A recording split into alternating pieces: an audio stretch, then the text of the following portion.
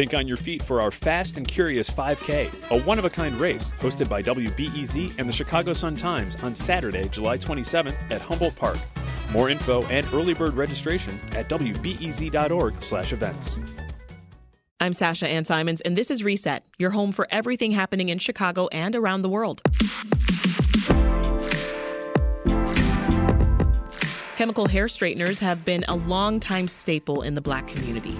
Perms, relaxers, conks, and texturizers, they've all worked to either make the curls more manageable or get the hair bone straight. It's a process that women like Jenny Mitchell of Missouri have done to their hair since childhood.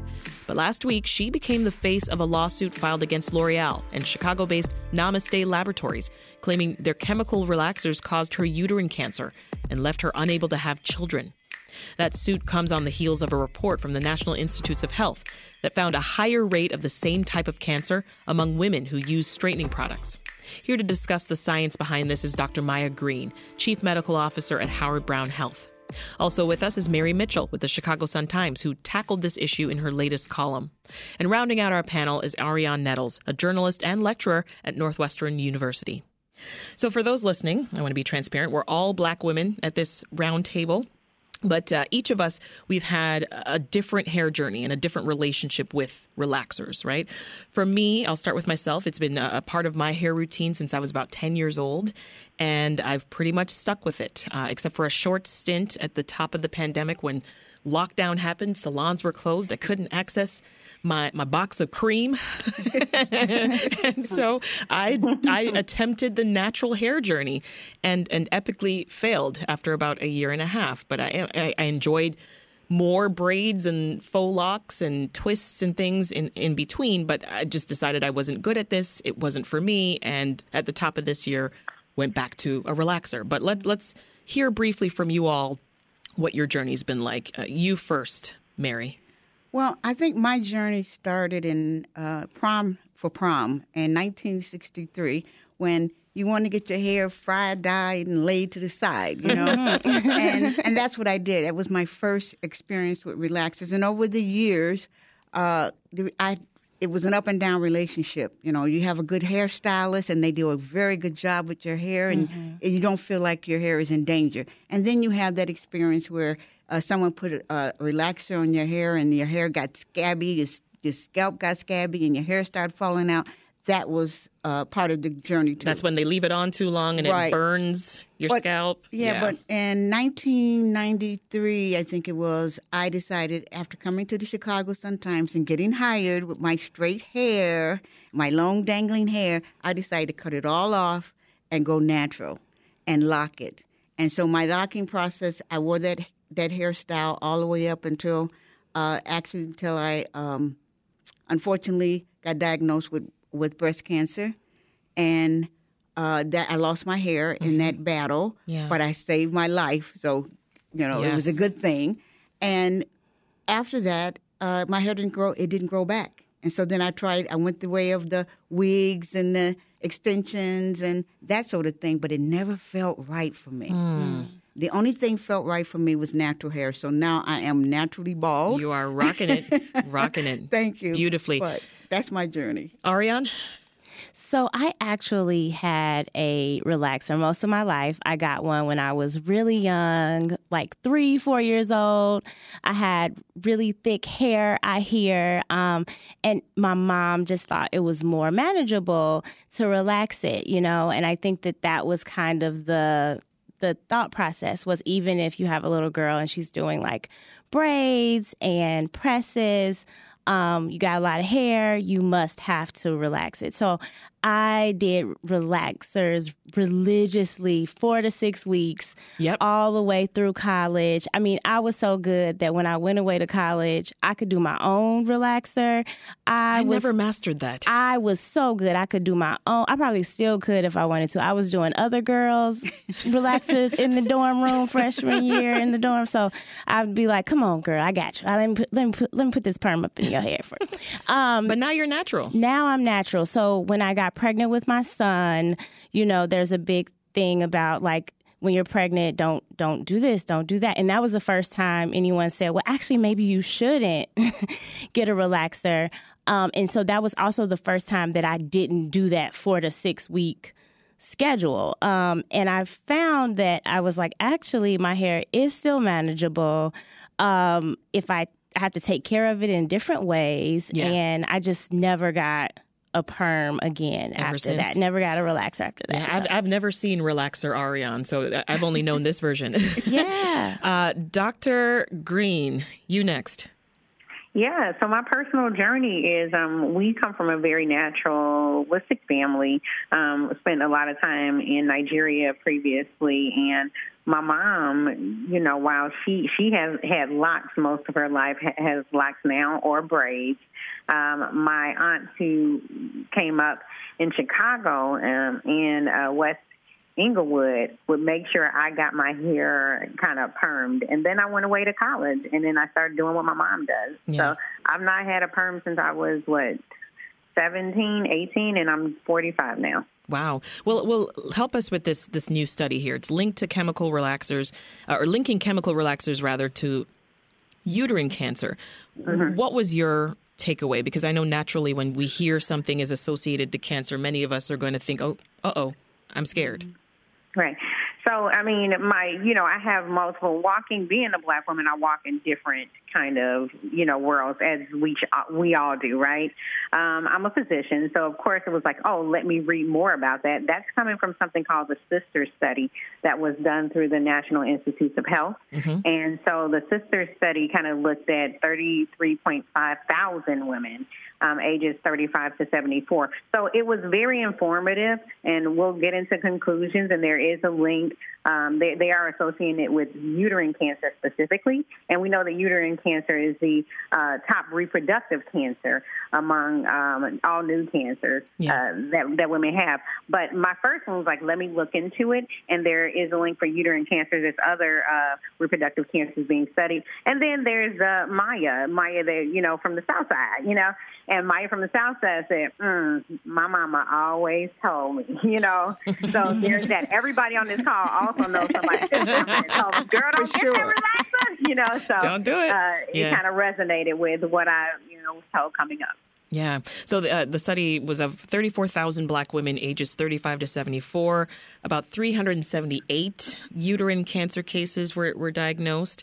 Those who said that they were frequent users of relaxers, so being more than 4 times a year, they had about over double the risk of uterine cancer compared to women who said that they don't use the products at all. Our Jenny Mitchell's lawsuit that I mentioned earlier, the woman out of Missouri who basically claimed the same thing, and the study, any of that a surprise to you, Ariane? I mean, we've always talked culturally about the risk of relaxers. You brought up yourself about the whole, don't do it when you're pregnant. Yeah. I mean, we've always known that relaxers were not good in a way, right?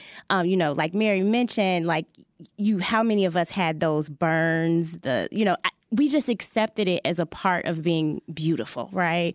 A part of beauty's pain. Yeah, this standard of, I am my most beautiful when I have straight hair. And so we kind of prioritize this European standard above all else. And that just isn't as surprising, right? It's something that we have been taught, right? But also something that we have kind of been pushed to, when we talk about Madam C.J. Walker and other, even Black women, entrepreneurs, straight hair meant you could get a job. It meant you were seen as presentable, Yeah. It's very interesting that when I decided to lock my hair, the most criticism that I received, one was from my father. He thought maybe I was having a nervous breakdown or something because I wasn't combing my hair, but also from other Black women who just saw locks at that time, and this was the 1990s, as somehow it's unkempt, it's not clean, it's dirty, it's unattractive, and it was very heartbreaking for me, for my daughter, who I locked her hair. She had real thick hair, and I locked her hair, and she would go to school, and her teacher basically told her that, I was doing it because I was just too lazy to do her hair. Talk about that age-old discussion in our community of good hair. Oh, yeah. I mean, yeah, babies being born and they're checking for the hair before anything else. If they got good hair or they got bad hair. And good hair was hair that was naturally curly or straighter than hair that was tightly coiled. Right. So like a softer curl. Yeah, we used to call nappy, okay? It wasn't, if your hair napped up, it was bad hair. But if your hair was straight and it had a soft curl to it, it was good hair. Dr. Green, what do you think about the whole good hair versus bad hair discussion? I think it also goes in line with some of the things that we as Black women have to break in order to walk into our true self, right? Scientifically, the healthiest hair for a person is the hair that grows out of their head, whatever that is. And so that is good hair for them. But if you look at we've talked several times we've talked historically about stigma and stereotyping and how that kind of ostracism actually plays into a person's self-esteem and ultimately their perceived quality of life. So when you look at these women, and Ariane said it, when you read the study says whether you put it in your head, whether you get your friend's hair, or whether you got it done at a shop, it counts. And so some of these things, just in this conversation we're having, comes out as what we've been experiencing culturally, to the tune of the incidence of women who use that, get that frequent, like you said, more than four times in the previous year, doubled. Their experience with uterine cancer doubled in that study. Just to put a number on it, 1.6% among women who never used it use hair straighteners, and then 4.05 when we do use it, quote, frequently, like you mentioned. So then, Dr. Green, so based on those findings, do you recommend that women who relax their hair stop? Well, based on those findings, I would say for my patients, for now, if they ask me, yes, but then it's so ingrained in us. I know people who, if they don't perm their hair, they have low self-esteem, depression, things like that, because they're trying to meet that. I think Ariane mentioned it, the European standard that is consistently put upon us, the way we dress, the way we speak, the way we look, things like that. And so, I do think that's a conversation definitely to have at the dinner tables, yes, because that's where impact happens. Mm-hmm. But it's a conversation to have with your doctors.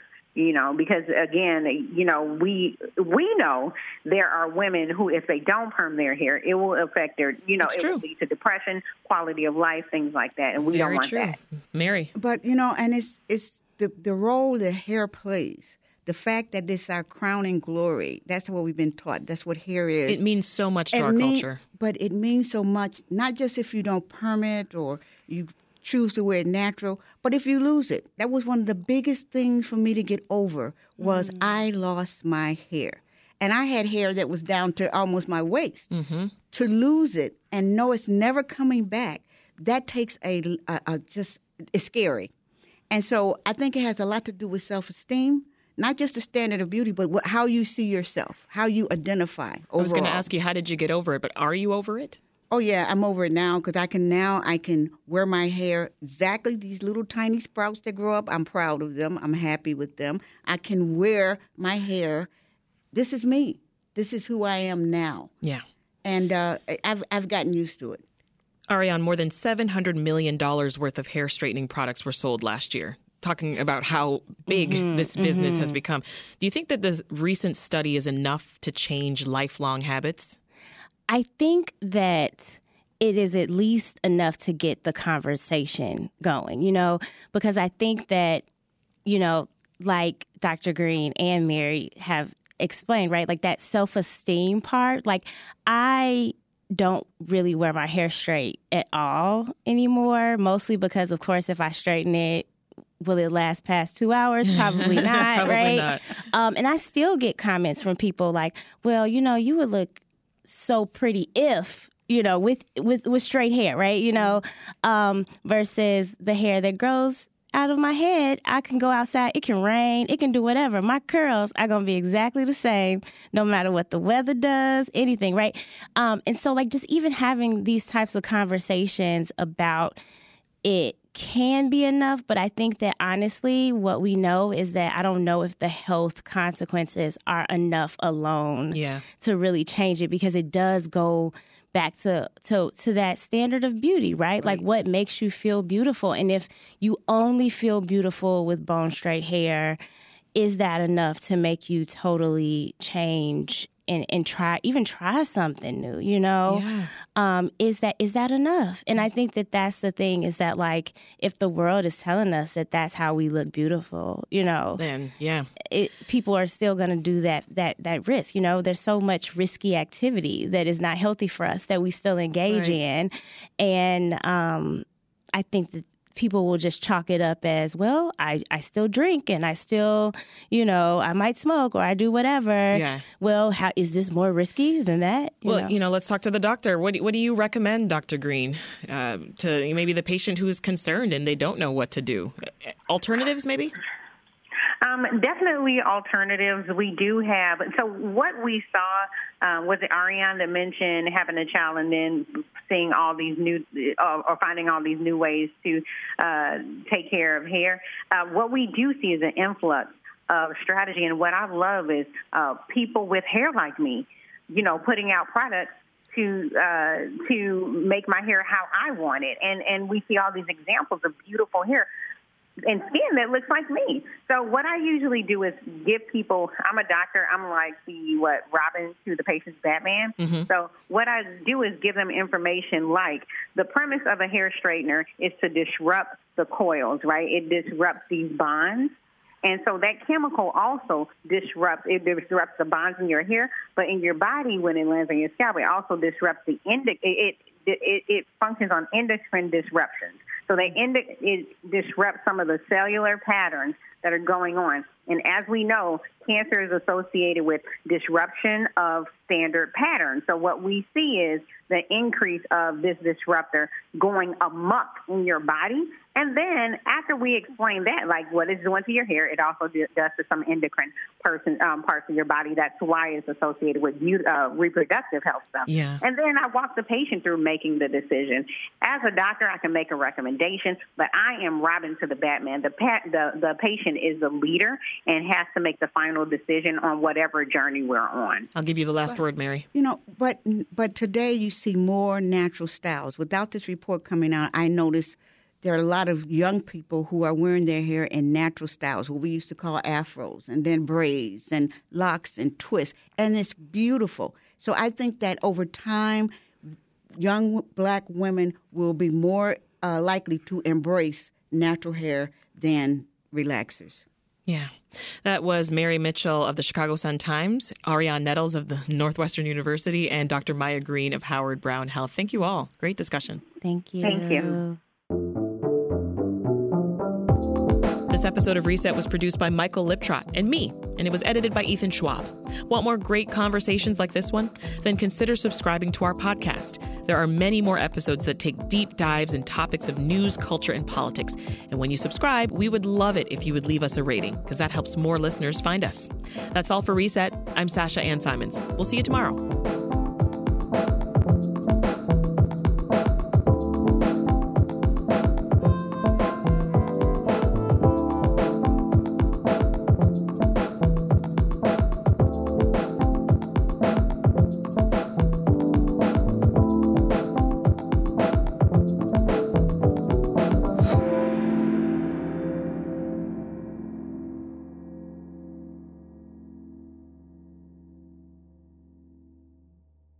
Thanks for listening to the news live on WBEZ and NPR. The WBEZ stream sounds great in the kitchen on your smart speaker and anywhere on the WBEZ app. Listen every day.